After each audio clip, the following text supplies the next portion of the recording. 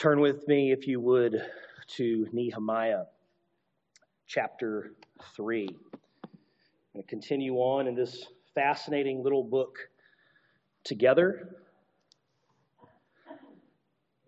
If you missed last week, you weren't here with us. We have this fellow named Nehemiah who is in Persia, in Susa, there at the citadel. He receives word from his brother, who seems to come with some friends. He asks how things are going. He says, well, things aren't going particularly well. There's trouble and shame, and the wall lies in ruin, which is the occasion for the shame. And so Nehemiah pleads for mercy for his people. He's in angst, but he also pleads mercy for himself as he goes before this man. Who is this man? And then Nehemiah chapter 1 ends, and we zoom out. We find out Nehemiah is not just some isolated lamenting Jew over in Persia, that he is the cupbearer to the king of Persia. Wow. So Nehemiah ends up going before his king and his friend, I called him the Sip and Pal, and says that, hey, he notices that Nehemiah is sad, and he says, I want to go back and rebuild. The tombs of my fathers are ruined. This amounted to nothing less than overturning a decree that he had already made, a super bold move. So it seemed good to the king to allow him to do that. And while he was kind of on a roll there, he said, well, can I have some materials from the king's forest and kind of have written authority, because he's got to go to the province beyond the river, the province over across the Euphrates River, those folks over there, technically under Persian rule, but sometimes they took the law into their own hands, and so he heads out and the adventure begins. He ends up running into Sanballat, who is the governor of Samaria, and Tobiah. They're the two bad guys, kind of like Horace and Jasper. Remember Horace and Jasper from 101 Dalmatians? That is Sanballat and Tobiah, okay, Horace and Jasper. And kind of one is the junior colleague of the other, Tobiah, and we know that they're going to be trouble. They're disgusted that someone would even come and seek the welfare of Israel. But hey, when you got the Persian army with you and a military escort and a letter from the king, you got to kind of say, yes, sir, you know what I mean?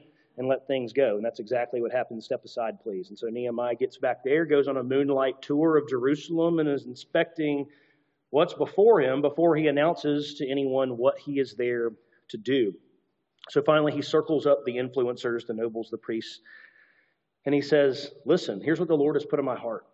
The hand of God is on me, and the king of Persia is behind me. So if there's any time to rebuild, the time is now. And so they agreed, and they said, let's rise up and build. And it ends the particular chapter with this word getting back to old Horace and Jasper back there, Sanballat and Tobiah, who are not happy. And they're going to try to intimidate Nehemiah, and we're going to see that again. He responds with prayer, saying that you have no part in Jerusalem. God is with them, and what you're going to do, you're going to watch this happen. No matter how you try to stop this, it's going to happen because God's behind it. And that sets the stage. The stage is then totally set for the rebuilding project to commence. And so that happens in chapter 3. Now, I'm not going to read every single verse of chapter 3, but I want to touch on some highlights and then get an overview, then make a couple of observations about the rebuild here. So it begins with the high priests and the priests rising up there in verse 1. Eliashib, the priest, rose up with his brothers, the priests, and they built the sheep gate. The sheep gate was apparently near the temple, and so the priests would have had a more vested interest in that particular gate. But in addition to that, it's likely, but not certain, that is the gate where the sheep would have come through, perhaps for the sacrifices in the temple. So again, they had a super vested interest in taking care of that part, and this is the only part of the rebuilding project here that is consecrated. It says that the priests consecrated it as far as the Tower of the 100. And as far as the Tower of Hananel, we don't know exactly what that means. There might be a reference to something like that later on in our time together today. Could it be referring back to something like this? But they consecrated it. They set it apart as part of the rebuilding effort. And people continue to build. The rebuilding project continues. You get down to verse 5, and then you find out something that's odd. The Tekoites repaired, but their nobles, those who are more influential among them, the higher class, They would not stoop to serve their Lord. And then it's a question of whether it's Lord or lords there. But the idea is this, the language itself, it says that there are some people who are resentful, of the new leadership. It's not peaches and cream all the way through. There are some people who, I'm not so sure about this. This seems like a pretty drastic pivot from what we were doing. In fact, one commentator says this, the viewpoint of Ezra and Nehemiah is such that these tensions are often glossed over or presented in a rather different light. A verse such as the present one, the one I just read, is thus a valuable reminder that sharp differences of opinion within the wider Jewish community were never far beneath the surface. So you had people who are going, I'm not so sure about this. I think this Nehemiah guy, maybe he's out of his mind. That's not the primary voice of the book. But we have details like this that let us know, okay, not everyone is exactly all in. Moving on through the building project, we get to a place like verse 8 where we can observe that there is a remarkable diversity of folks pitching in on this project. And the project is a huge scale. Look at verse 8. Next to them, Uzziel, the son of Harahiah, goldsmiths repaired. Next to him, Hananiah, one of the perfumers, repaired. So you might think if you're going to build a wall, we're going to get all the people who work construction and really know what they're doing to kind of do this, to build this wall. Okay? Well, not exactly the case here. Everyone's pitching in. Goldsmiths and perfumers are helping build the wall, and they were doing it under supervision, so they weren't just, freelancing it out of total ignorance. But everyone was pitching in. The diversity is remarkable as you go through this list. And there's nothing more shocking than verse 12. Next to him, Shallum, the son of Halahesh, the ruler of half the district of Jerusalem, repaired, he and his daughters. His daughters. This is such a difficult word that it's caused some commentators to think, well, there was some scribal error or something. But it can't be explained by a scribal error.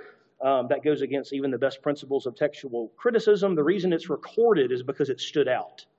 It was recorded that way. It wasn't some scribe who forgot how to write sons and wrote daughters instead.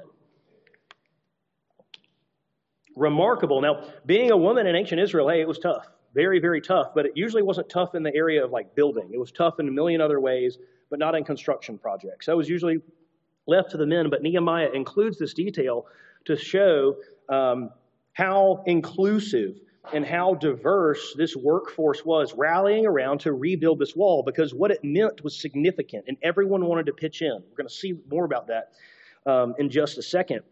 You move on down, Malchijah has in verse 14, apparently has the misfortune of being assigned the dung gate there to repair, and hopefully he did that unto the Lord. And then we get down to verse 16 and something happens. You've noticed up until this point, and not because I've said it, so maybe you didn't notice, but you have a reference to the sheep gate. There's a reference to the fish gate. There's a reference to the gate of Yeshana. There's a reference to the Tower of Ovens. There's a reference to the dung gate. In verse 16, you're going to notice that all of that designation for describing the wall stops. And they start saying things like, it went to near this person's house. It went near this pool. And what most commentators think is happening there is this represents a new section of the wall. Because my understanding is that there on the eastern slope, it was quite steep. It would have been treacherous to rebuild. And because of the shape of the city, it wasn't really necessary anyways. So as they were repairing the wall, they got to a point where they're like, okay, we're going to cut over.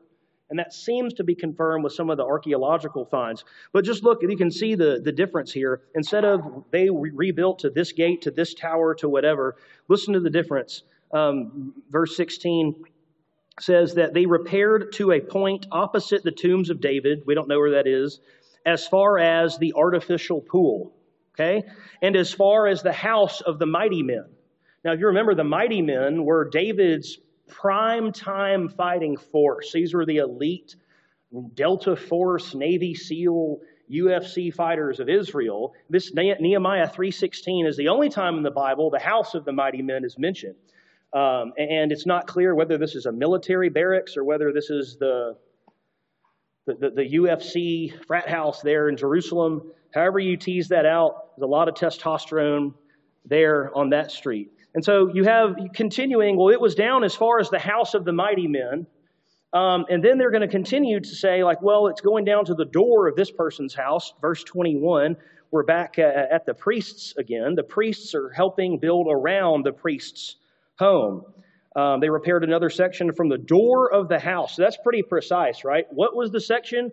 All right, do you know the door in this guy's house? We repaired from the door, and then we went down to the next section, to the end of the house. Very precise in verse 21. Another section from the door of the house to the end of the house of Eliashib. It's like that person had a very defined role there. And we continue on. They continue to help out. And then starting in verse 28, you have the priests repairing whatever is kind of outside their own house, except for Meshullam, apparently, in verse 30, who has a chamber in the temple. But guess what? He didn't get out of work.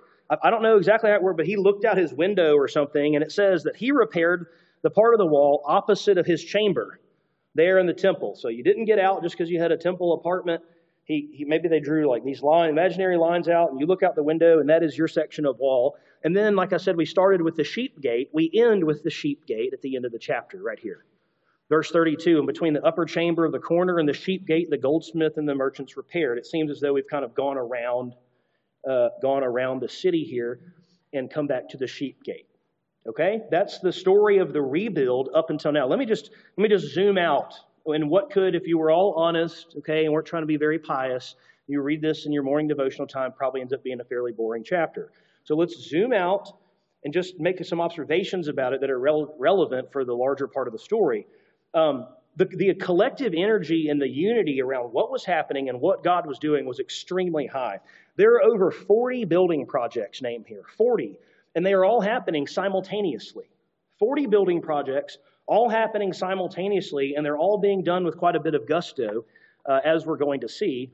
So there's a lot of collective energy, and then the diversity of the people who are on board and contributing is breathtaking. It's not just handymen. Well, in fact, it's not even just men. You have the daughters, right? It's this breathtaking unity and diversity coming together, and everyone saying, hey, even if I'm not a professional X, Y, or Z-er, I can put my hand to the plow because God is behind us, because there is momentum, because we have been inspired, because this is the fullness of time relative to this particular project. So momentum and the solidarity in the task was super strong, and what they were doing represented more than just a building project. It represented the removal of being a public disgrace and a shame. And if you've ever suffered from what's called associational shame, not that you've done anything necessarily bad, but you are connected relationally somehow, it could be a friendship relationship, a professional association. Associational shame is where you feel shame because of what you're associated with. That's what the people of Jerusalem were so eager to get off of them. That's why Nehemiah says, let's stop being humiliated here and build this wall. So this is a pushing back against shame where God is going to make his name great again. Now, that's very important because it sets the stage for chapter 4. And if chapter 4 were a movie, this is what would happen. Chapter 3 has been zooming in on the camera, and it's this person's building, and then this person's building, and then this person's building, and then this person, and all the rest of them are building, and this person's building, and you hear that. Can you just hear in your head the tinkering of the hammer, tink, tink, tink, tink, tink, tink, and the people putting things, and then dust and all the rest, and here's what happens. The camera zooms out, and it begins to get smaller, and finally you end up like this. And who is it in chapter 4? It's Sanballat on his balcony. They're building. Hey? Horace and Jasper aren't happy. Sanballat heard that we were building the wall, and he was angry and greatly enraged, and he jeered the Jews. Forgot to hit the rebuilding begins. He jeered the Jews. And so just when rebuilding begins, what also begins? Opposition begins. Opposition begins, and he gives 5 rhetorical jeers right here in front of a bit of an audience. The army of Samaria, which we probably should be taken at face value. They would have had an army there that would be in service to the king of Persia had they needed it. And then the presence of his brothers. These probably are people who are nobles, higher class like him, influencers. He says 5 things. What are these feeble Jews doing? And just you have to hear, this is the rantings of someone who is just upset. This is like a vent session, okay? These aren't real questions. These are exclamations, okay? What are these feeble Jews doing? 1. Will they restore it for themselves? Huh? Will they sacrifice? And this is the one where it's not exactly clear what he's talking about. Will they sacrifice? Is he saying, are they going to get to the point of completion and make a Thanksgiving offering? Was this something like the consecration that happened with the priest? This is a foundation kind of offering, because we're going to see that the wall isn't totally rebuilt yet, but perhaps the foundation is. What he's saying isn't exactly clear, but he's not happy about it. That part is very much clear. He says, will they finish up in a day? Which is a nod to how quickly they're going. They're making progress. They're making significant progress because everyone is pitching in, and he realizes this. This seemed like a very short period of time here has elapsed, and he's realizing, you've got to be kidding me. Look at this. Are they going to finish in a day? No way. Will they revive, the 5th question, will they revive the stones out of the heaps of rubbish and burned ones at that? So when the city was sacked and burned, you had stones that were literally burned, blackened.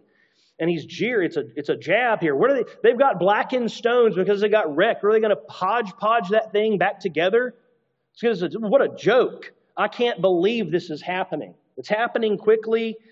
This can't go on. And we're going to see that he tries to take steps to ensure that it doesn't. And so after these 5 jeers, Tobiah joins in the trash talk. This is ancient Near Eastern trash talk here. In verse 3, Tobiah the Ammonite was beside him, and he said, yes, what they are building, if a fox goes up on it, he will break down their stone wall. Boom. Super offensive statement there. He's making fun of how pathetic this is. You're telling me there's a wall getting made by perfumers and goldsmiths? A little fox jumps up there, that thing's going to fall down. Okay? This is a joke. And then apparently this gets to Nehemiah. This gets to Nehemiah in verse 4. And Nehemiah responds with an imprecatory prayer. And that's why I had one of our readings from the Psalms be an imprecatory prayer, which is a prayer of cursing, which is a prayer of cursing one's enemies. Listen to what Nehemiah says here. Hear, O our God, for we are despised. Turn back their taunt on their own heads and give them up to be plundered in a land where they are captives. In other words, do to them what just happened to us.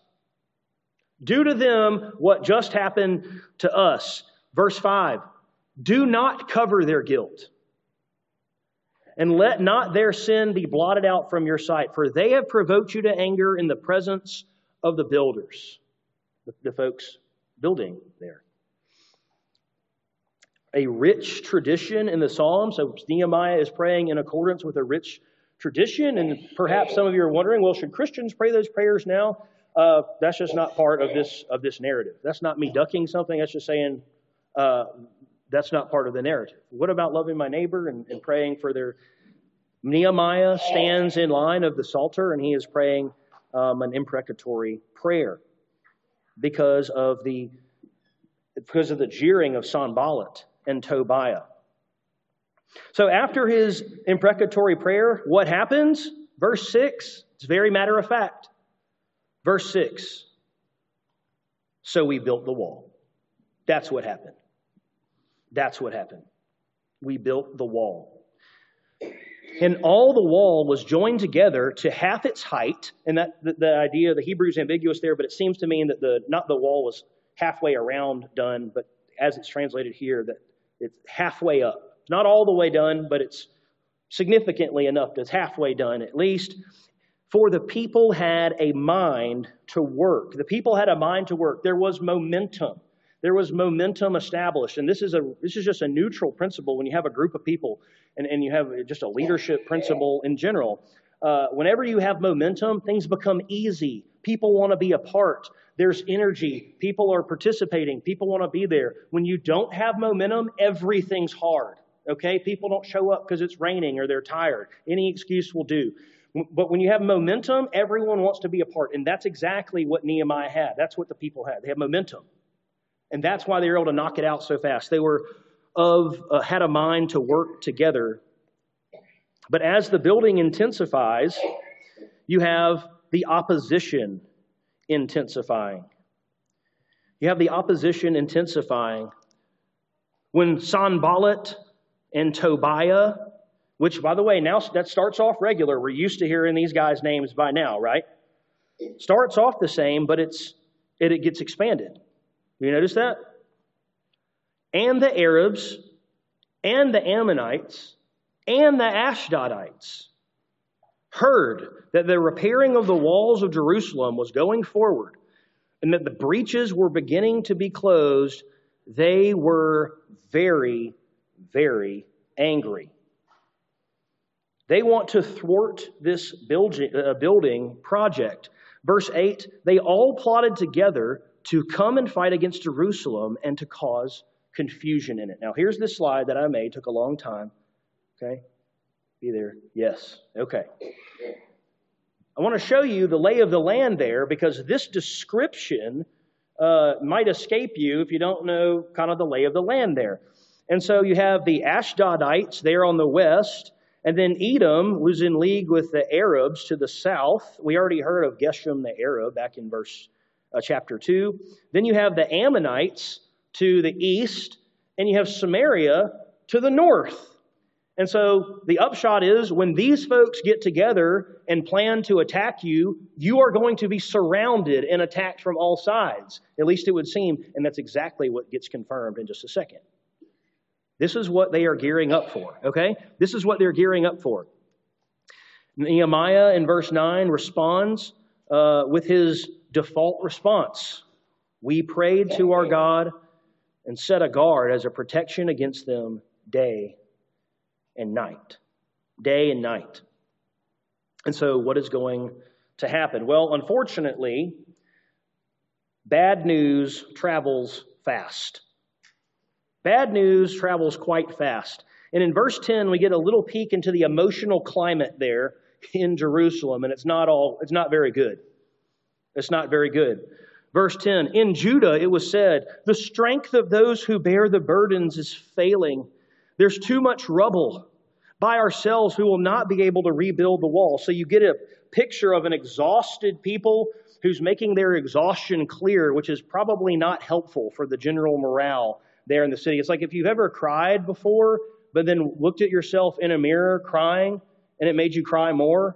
That's like what's happening here. It's like, look how horrible this is, and now I'm aware of how horrible it is at like the second level, and it makes it even worse. Look, are you tired? Are you tired? See, we're all tired. Everyone's tired. We're all exhausted.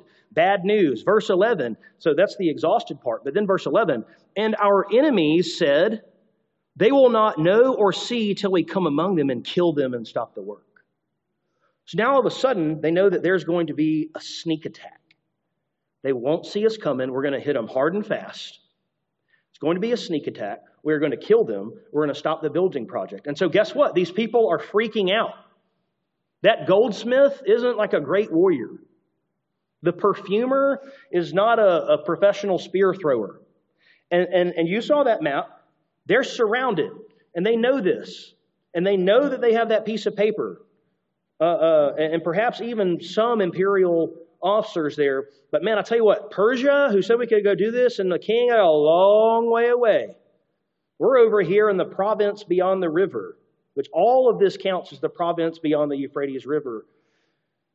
What is going to happen? And then, unfortunately, to make things worse, you have people who are not living inside the city, but just outside of the city, who are coming in and spreading panic. That's what every leader wants, is someone to come spread panic among their folks, and they're trying to get things done here. At that time, the Jews who lived near them came from all directions and said to us 10 times, and then the Hebrew right here, no one agrees on. So let me just tell you, the ESV has a very minority translation, you must return to us. And the idea behind that translation is, you got to get out. They're not coming out for the rural places. They could care less about my little farm. If y'all want to come stay at my house, you'll be safe. Return to us, like come back out of the city. Every other translation says, wherever you turn, they will attack us. In other words, every other translation suggests that they're kind of getting word of this in the outlying districts, and they're coming in and saying, hey, no matter where you go, they're coming from all sides, baby. Y'all are in trouble. We just want to let you know. And it says 10 times, so it's people coming. Oh my goodness, they're coming. I have no idea which one is the right translation, if I'm honest. However, let me comfort you by saying, in reality, probably both was there. Because if they were urging people to return to them, they obviously were doing that on the information of there's about to be a sneak attack. Right? They weren't saying just return to us so you can see the bucolic views out here in the country. It was return to us because this is coming. Regardless, whether they said they're all coming and then they just offered, hey, and if you want to come to my house, you can, or whether that was the primary message, I can't be sure. If the Hebrew scholars disagree, I don't know. That's the answer. But in reality, probably both happened. Some of those conversations happened, and if you were coming in from the outside telling people what was about to happen, it makes a lot of sense that you might say, hey, and you can come stay at my farm, so you can be spared if you want to. Okay, but they are inciting panic. And Nehemiah has to take action here. He must take action. This is a critical moment in the book of Nehemiah. Nehemiah, regardless of how you translate that, is about to lose his workforce, either to desertion or to their morale just collapsing. We're done. So what do? You've got an exhausted people, physically, emotionally, and now they're scared, and now they have their own kinsmen coming in and inciting panic. And you're thinking, oh my goodness, what am I going to do? What does Nehemiah do? Well, he starts to implement a plan of defense. What he does is he temporarily calls a timeout on the building project. Okay, timeout. He calls a pause. And what he does, verse 13, in the lower spaces behind the wall, I station people by their clans with swords and their spears and their bows. So what they're doing is getting ready to fight. They are preparing. They are not going to be caught off guard. That's the first part of his plan, kind of a nuts and bolts defensive strategy. You're going to see there's two elements to the plan here, but that's the first part of the plan. Just a nuts and bolts, militaristic defensive strategy there. And then I looked and arose and said to the nobles and the officials and to the rest of the people, and here's Nehemiah's epic speech, which we probably, sadly, don't get all of. But here's the second element of his plan. This is the motivational part. This is the psychological part. He says, do not be afraid of them. That's what Nehemiah says. Remember the Lord who is great and awesome, calling them to remember how God has delivered them over and over again, who their God is. Remember the Lord who is great and awesome, and fight for your brothers and your sons and your daughters and your wives and your homes. And you can almost hear the Aragorn nest there. There might come a day where we turn our swords into plowshares, but it's not this day. There might be a day where each man sits under their own tree and speaks peace to one another, but it's not this day. Today is the day. It's time to man up. It's time to fight for your wives. It's time to fight for your daughters. It's time to fight for your homes. It is time to fight, and God will fight for you. God will fight for you. So that's where we're at. Is it going to work? Will the plan work, or will it be a mixed bag? Well, as it turns out, it seems like it's a remarkable success. Verse 15. He says, when our enemies heard that it was known to us and that God had frustrated their plan, we all returned to the wall, each to his work. And so apparently that what had become known to them was the element of surprise. I mean, they had known before that they were going to get opposed, but there's now the sneak attack element. They lost the element of surprise, so now they're going to be coming upon a city with people who are ready to go. And that, of course, would be a bloodbath. And so notice, though, Nehemiah again attributes God to the frustration. Nehemiah acted. God is the one that frustrated the plan. We all returned to the wall, each to his work, although there were some new workplace best practices implemented here at the wall. And here's what they were. From that day on, verse 16, half of my servants worked on construction, and half held the spears, shields, bows, and coats of mail. And the leaders stood behind the whole house of Judah. It's kind of the leaders who were giving the directions, who were building on the wall. Those who carried burdens were loaded in such a way that each labored on the work with one hand and held his weapon with the other. And each of the builders had their sword strapped at his side while he built. So the picture is a weaponized workforce. Okay? Everyone is getting back to work building the wall, but everyone's doing so packing some heat. Because guess what? We're still trying to look out for attack. We're not going to compromise our mission here and just go totally defense, because that would be their intimidation one. We're not going to do that, but we're also not going to be naive. We're going to strap on our swords, and you're going to have your sword on your right hand and whatever you build a wall with in your other hand, and you're going to do the work. And that's exactly what they did. That's exactly what they did. Now, the plan gets fine-tuned at 2 points. He does 2 pieces of fine-tuning for the plan. The first was a rally point.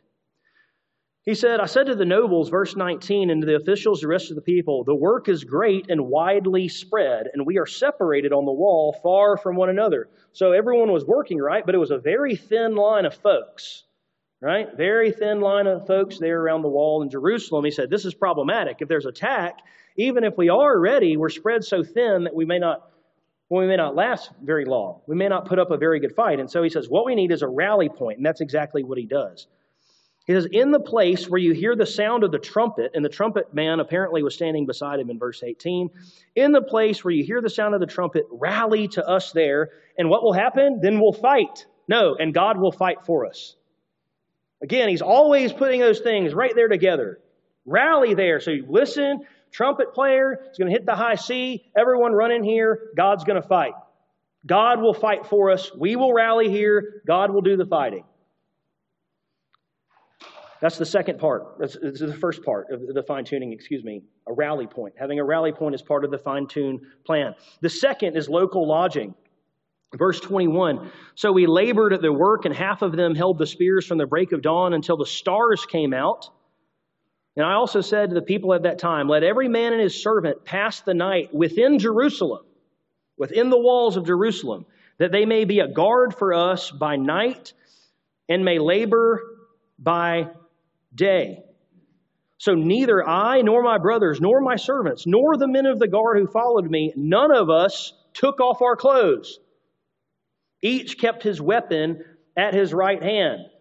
So everyone probably smelled very bad, but it was safe. Because there were 2 things that could happen. One, you could be walking back to your house outside the city walls at night. You could get whacked. You could get killed. But at the same time, if everyone leaves for their house who had come in to help, and a sneak attack in the middle of the night, then where are you left with? So what they did, Nehemiah says, is what we have to do is have to have some shifts here. Everyone needs to stay here, but we need to have shifts so people aren't totally exhausted. And so you had people who would work, you had people who would sleep, but everyone was physically present there, and everyone was ready to go. Everyone was ready to go. And this was a tense moment here. This is still a tense moment. They're not totally out of the woods, obviously. They're sleeping with their clothes on and with a sword strapped to their thigh or their right hand. And that is where that phase of the story ends, it cuts off. And so what are we left with? The situation is we've successfully built half the wall. We have also successfully resisted a sneak attack plan, but now we're in this odd space where we have a lot of anxiety. We're in this new normal where we are building, but with our weapons in hand. What's going to happen? What happens next? When do we get to put our weapons up? Is there actually going to be a fight? Well, you have to come back next time for that. But so this concludes the section. Last week I made a distinction between big A application of a whole book of Old Testament narrative and the kind of little a, small a application. I'm not going to rehearse that now. You can go back and listen to last Sunday, just to try to make responsible and non-Veggie Tales applications from the Old Testament. And so one of the suggestions I made was that we can always ask, what does this show us about the nature of God who never changes? What does it show us about the character and nature of God? And what does it show us about sinful man who's in need of redemption and whose nature we share? So I have just one little a application today, but it is a potent one, and you see it so clearly, it just stood out as the obvious pick. And that is, it seems that God works, and this is a pattern over and over in redemptive history, through the prayers of his people wed to action. The prayers of his people wed to action, not just prayer alone. Notice that Nehemiah did not pray for a wall of fire to come down and guard Jerusalem. He said, get some swords, get some spears, and get behind the wall. Now imagine the person I usually call overly pious Paul, who says something like, well, God is sovereign, okay? And if God wants this to happen, he'll protect this city, right? And so we should just stand here, and we don't need any weapons. We can just stand here and pray, and God's wall of fire will come down around us. And maybe that sounds very spiritual to you, but that's just not how God tends to work. It's not that he can't work that way, but just like everything else, God tends to work through means. So, for example, you hear this a lot in your small groups, maybe in your conversations. Please pray for my marriage. It's like, great. I love praying for people's marriages, But I want to know, well, what are you doing to make it better? And sometimes the answer is literally, well, we're not doing anything to make it better. We're just hoping it gets better. That's the whole point of the prayer. So basically, you're praying for a miracle. It's like I'm all for praying for miracles, but I want them to be the appropriate moments. What are you doing to make your marriage better? Are you wedding your prayer with action, or are you just hoping you're going to continue to do the same things and it's just going to somehow get better? I was talking with someone out praying for me to be a more patient person. Great prayer. We all need more patience. What are you doing to cultivate patience? Well, I'm just praying about it. Understood. Continue to please pray about that. But again, are you controlling what you can control? People say, can you pray for me with how busy we are? Great. How did you get so busy? Just out of curiosity. Well, we said yes to this thing and this thing and this thing and this thing. And we got all those things on the calendar. Like, oh, that one's a pretty easy one to reverse engineer there. What are you doing to be less busy? What you're saying is you put these things on the calendar. How can you be less busy unless you take some things off the calendar? And some of those things are going to be good things. The myth is that people have all their calendar filled with all these things that are total waste of time. Generally, there's some cases that's the case, but many cases, people who are really busy are doing a lot of really good things. And you've got to say bye. You've got to say goodbye to good things sometimes to get to more important things.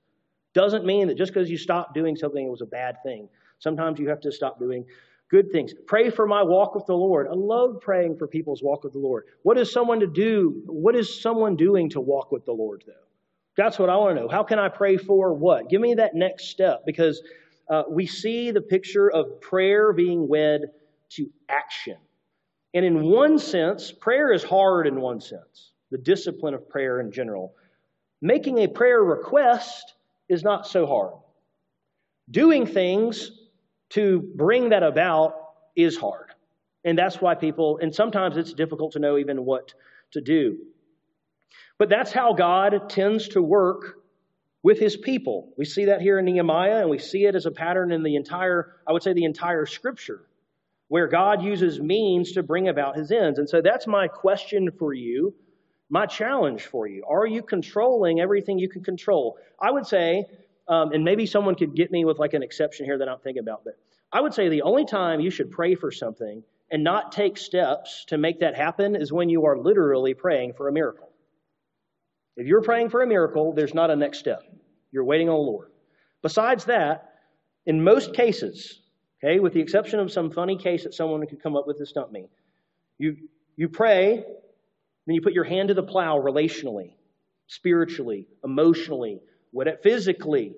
Whatever the case is, you put your hand to the plow, and then you trust God to work, and you trust God to show up. That's the pattern that we see. Remember, Nehemiah, everyone come here in the middle, and then we'll fight. No, and then God will fight. God gets all the credit. We do the work. God gets the credit because He's the one who makes it work. Okay? Unless the Lord builds the house. The folks who build it labor in vain. Unless the Lord is watching the city, it doesn't matter what kind of strategy you got or how many spears you have or how many swords. But it's a both and, isn't it? It's a both and. And so does every obstacle and challenge and next step involve you waiting for God to part the Red Sea? Just waiting for the sea to part. Just waiting. Notice that even Moses, he didn't. When the Red Sea parted, he wasn't like, well, God's still sovereign. We just stand here. We have a better view of what's happening here anyways. We could just stand here and God will still make His name great. No. When the Red Sea opens, He says, all right, it's time to move. It's time to head out. This is how the Lord is going to fight for us by opening this path, and we are going to walk through it. So here's what I want you to hear. Grace is not opposed to effort. It's opposed to earning. Okay? Trusting God isn't opposed to taking action. It's opposed to taking over. All on me. I got this. Trusting God is not opposed to taking action. It's opposed to taking over. And so in every sphere of our life, the encouragement here, the challenge, the question we can ask ourselves and be encouraged with is, are we putting our hand to the plow with grace-driven, gospel-fueled, holiness-seeking effort to the glory of God? Grace-driven, gospel-fueled, holiness-seeking effort to the glory of God in prayer, and then trusting God to make His name great and show up. Because He has promised to do so, and He will keep that promise. Let's pray. God, we are reminded of how insignificant we are compared to You. We are reminded how desperately You need us to work, and that no plan or strategy or set of tactics is going to be successful apart from You, and yet we are called to be faithful and be good stewards and to take action and to make every effort to supplement our faith with virtue and knowledge and self-control and steadfastness and godliness and brotherly affection and love according to Your word. Lord, I pray that perhaps someone sitting here saying, I know that this element of my life needs to change. I even know some good ideas that could perhaps help, but they just have not done them. Lord, I pray that this would be a soft quickening, that You would use this example of Nehemiah as he reflects how You work and Your unchanging nature with Your people as a motivation, that we would all ask ourselves, where do we tend to make those kinds of excuses, rely on the sovereignty of God in some kind of irresponsible way? And Lord, help us put our hand to the plow because it is hard. And this life is hard. And there is a lot of exhaustion. And there is a lot of discouragement. And so would You meet us there? Would You meet us there in that place and gently help us grow in the grace of Jesus Christ? In His name we pray. Amen.